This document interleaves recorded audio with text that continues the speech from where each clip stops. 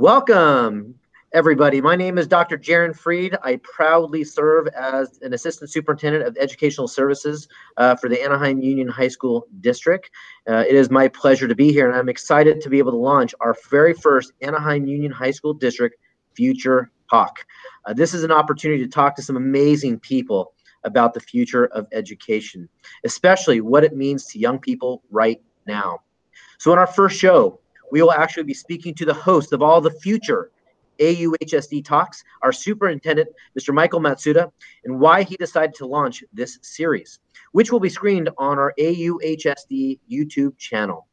Now, for those watching, Mike is known nationally as an education innovator, awarded the distinction as one of 12 national leaders to learn from EdWeek, the Visionary Leadership Award from CSUF, the Apple of Gold Award from the Hispanic Education Endowment Fund, California Administrator of the Year for Civic Education, and awarded an honorary doctoral degree from Chapman University.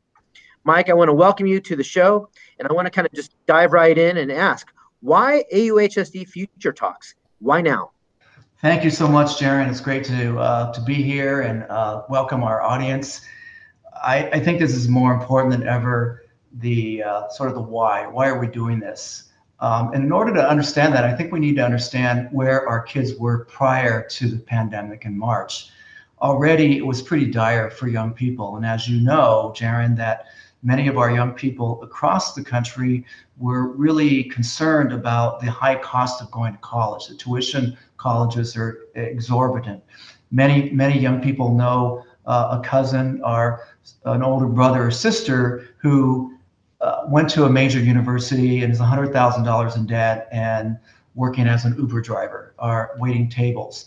And so there's a disconnect, a growing disconnect with the cost of going to college and what are you getting for it. And this is prior to the pandemic. And statistically, we already know that Generation Z, this is the generation that these young people are called, besides college debt and unemployment, there was underemployment, meaning that the jobs that they were getting were part of this gig economy, like everything's sort of a gig. But that's a short term for non-contract employee, meaning that they're just temporary employees without benefits. And this is why with young people, they're so concerned about access to health benefits, especially now, right? Because that's such a big denominator. So, and the other piece was just that this sort of disconnect between what K-12, K-16 is doing and the world of work. So we are really about making that shift into the world of work and asking ourselves right now, what are we doing about that? Absolutely. So, Mike, I know in our district, we've been blessed to forge many relationships with a number of key influential folks, some of which are our partners at Working Nation. Can you talk a little bit about the Working Nation relationship and what we've learned in our relationship with them that has really kind of influenced our thinking around the work that we do in supporting our students in terms of the future? Yeah, so Working Nation is a nonprofit based in Los Angeles, and it's funded by a billionaire, Art Bilger, who about 6 years ago kind of foresaw the future in terms of where American jobs and American economy was headed, they produced a short video called Slope of the Curve, which we watched and we shared with our parents. And it was very frightening in terms of projecting 10 to 15 years out that the United States would be faced with a 40% plus unemployment rate. And that just sounded, oh my gosh, how could that happen? And he pointed out a couple of major things: the development of artificial intelligence taking away jobs, not only the driverless cars and driverless the trucks, but also like the college level jobs about accounting and even medical and law. I mean, these very sacred, high-end, white-collar jobs that artificial intelligence is impacting. The other piece was globalization. I mean, shipping a lot of the jobs to countries in which can really undermine the working wages of Americans. And then the third piece was sort of the longevity. A lot of older folks working longer and staying in the workforce longer, thus, sort of absorbing those entry level type of jobs for young people. So they were predicting a 40 to 45% unemployment in 15 years. Now, I recently had a chance to talk to Art, and he said COVID-19 has sped that up. And it is, we've got, the urgency is more than ever, especially for young people. We have got to do a better job aligning our K-16, that including the colleges, with the workforce. You bring up a really tremendous point, Mike. And I know you and I have had this conversation before, but with the COVID-19 pandemic, it has accelerated the morphing of jobs that we've seen out there, not just in education, what we're experiencing, but for so many of our families and just the community at large. We've seen jobs go away. We've seen new jobs created. We've seen existing jobs completely change. And you talk about this disconnect or this misalignment with K-12, higher ed, and the world of work. Can you talk a little bit about the work that we're doing to forge those stronger connections and to create more seamless alignment? And then our priorities in terms of how we're preparing kids for this morphing, evolving, or evolution of what our kids are going to be faced with in the very near term. Yeah, thank you, Jaron. And, we've, in our district, Anaheim Union High School District, we have moved from sort of focusing on college readiness, meaning and those traditional metrics of test scores and SAT scores, which was really, in the old days that worked, right? You go to college and you're going to, tuition was low and you're going to come out and get a good job. That's not true anymore. So the SAT world, I think, is antiquated, and the UC has also recognized that they're done with the SAT and sort of these traditional testing. So we've gone from a college readiness to what we call career and life success, and those are hugely different drivers than just an SAT score, because when you look at what that means, it's the development of what we call the soft skills. In our district, as you know, those are the 5 C's: communication, creativity, collaboration, critical thinking, and of course the last one is compassion, including self-compassion. Those are the essential skills needed to navigate this very uncertain world, and they call them the soft skills. So when I talk to parents, and when parents see their own kids developing those skills, like for example, you think about a TED Talk. In our district, virtually every kid gets an opportunity to do some sort of TED Talk. We call it AUHSD Talks. That's a huge piece, and that really requires a lot of these soft skills. And the parents are really impressed with the talent that we're seeing with the kids.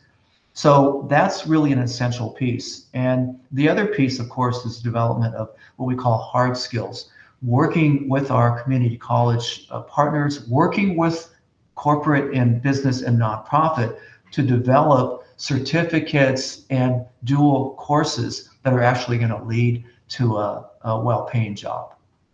Absolutely. So, you talk about the soft skills, the hard skills, and I know you also talk about this concept of upskilling, right? The constant growth around the soft and hard skills. I know we've talked about this is a big equity piece for us, that in providing our students the opportunities to engage in the 5 C's, they're going to be prepared no matter what industry they choose later on. Can you talk a little bit about how the 5 C's, our focus on jobs and preparing kids in pathways, really do provide an equity piece for our students and giving them greater access to what they may traditionally not have access to? I think that would be important to help get your perspective. Yeah, so let's talk about Anthony Gomez, right? He's a student that graduated from Magnolia High School. Anthony Gomez, with a high school diploma and 2 cybersecurity courses he took with a partnership with Cypress College, was able to land a starting salary at $60,000 at Hulu with just a high school diploma. I mean, and our district is promoting more and more of those opportunities. You talk about equity right away, that the opportunity would not have happened without us really focused on students like Anthony Gomez, who would not have had that opportunity to land where he did. And I really believe that equity what we're doing is we're redefining what the gap is, because it's the traditional way to define the gap is like test scores, SAT scores, getting into uh, college, or how many AP courses that you take. The way that we're defining equity or redefining equity is looking at career readiness skills and life skills, which arguably are much harder to teach if you look at these 5 C's, right? The foundational pieces.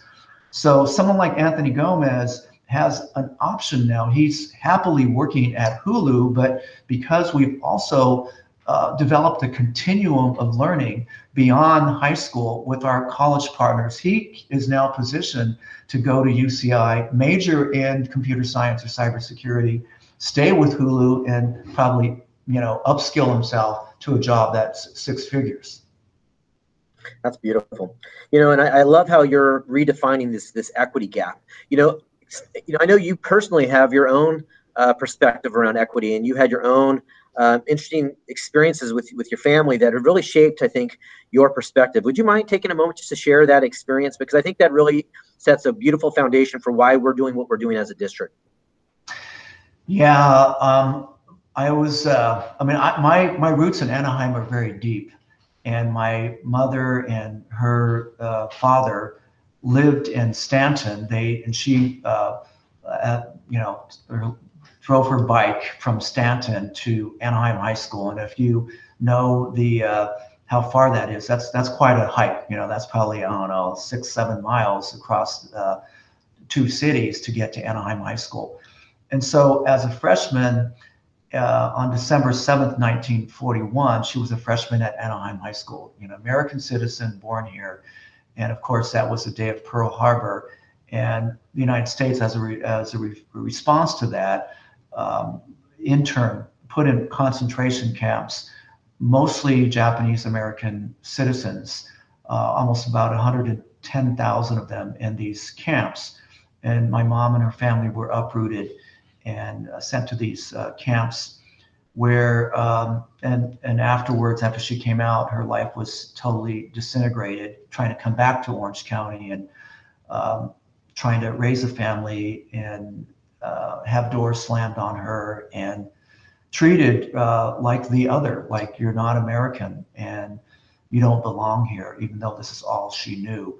Fortunately, there were some really, really good Americans, white Americans, who helped her, and my father, who would have graduated from Huntington Beach High School, start their lives here in Garden Grove, and that's where I grew up. So fast forward, her son becomes the superintendent of the district, Anaheim,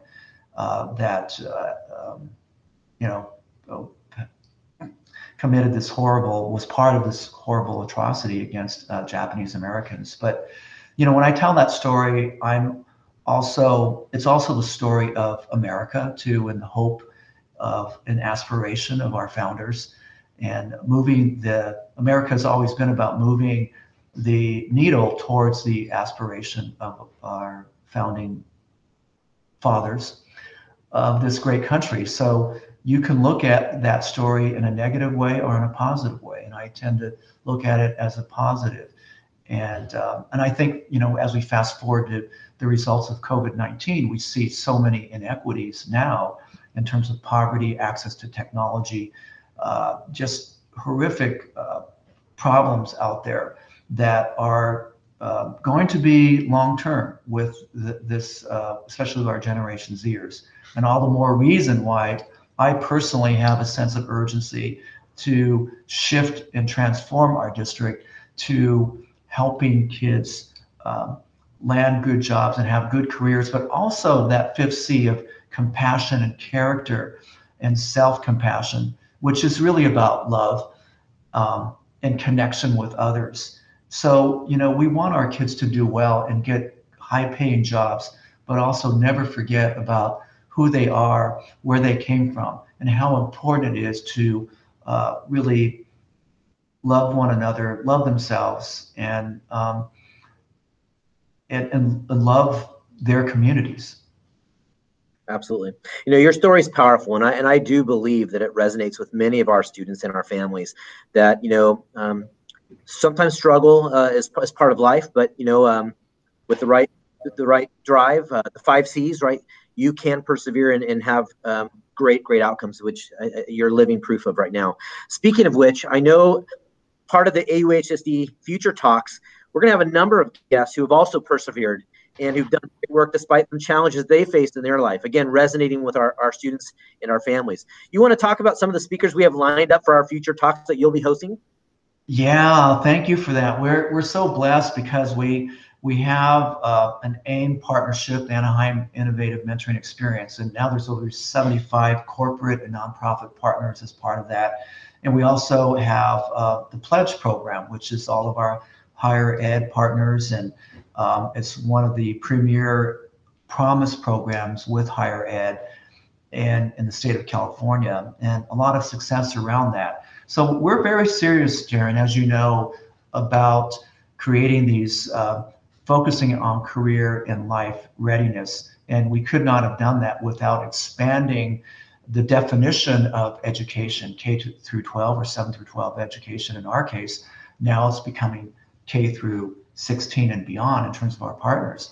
So we're blessed to have those relationships with really amazing people that we're going to bring on the show in the coming months, including Chef Bruno Cerati of the White House, and he's world renowned. We're so lucky to have him, and what he's done for feeding the homeless prior to all of this. And these folks that we're bringing on are people that have been doing this their whole lives. It's not about getting recognition, although Chef Bruno has worldwide recognition, and so we're blessed to have him. Former Mayor Tom Tate, who we could not, as you know, we could not have launched the AIM program without someone with his vision and his love and compassion for our kids in the community. And he's coming pretty much a self-made person himself, and it'd be interesting to hear his story because he has really brought forward the program. I don't want to call it a program, but the whole transformative focus on kindness in our community, and it's branded Anaheim as a city of kindness. And of course, our district is still the district of kindness. So it'd be interesting to hear his story. Sylvia Mendez of the Mendez v. Westminster, one of the first children to integrate California. And of course, she's very iconic and a Medal of Freedom winner, right, from the White House, from the President Obama. Joanna Schilling, president of Cypress College. We could not be doing all the great things that we're doing with dual credit without her. I mentioned that the cybersecurity dual credit and visionary leader Tim Nguyen, a multi-millionaire from Meridian Link out in Costa Mesa, one of our AIM partners.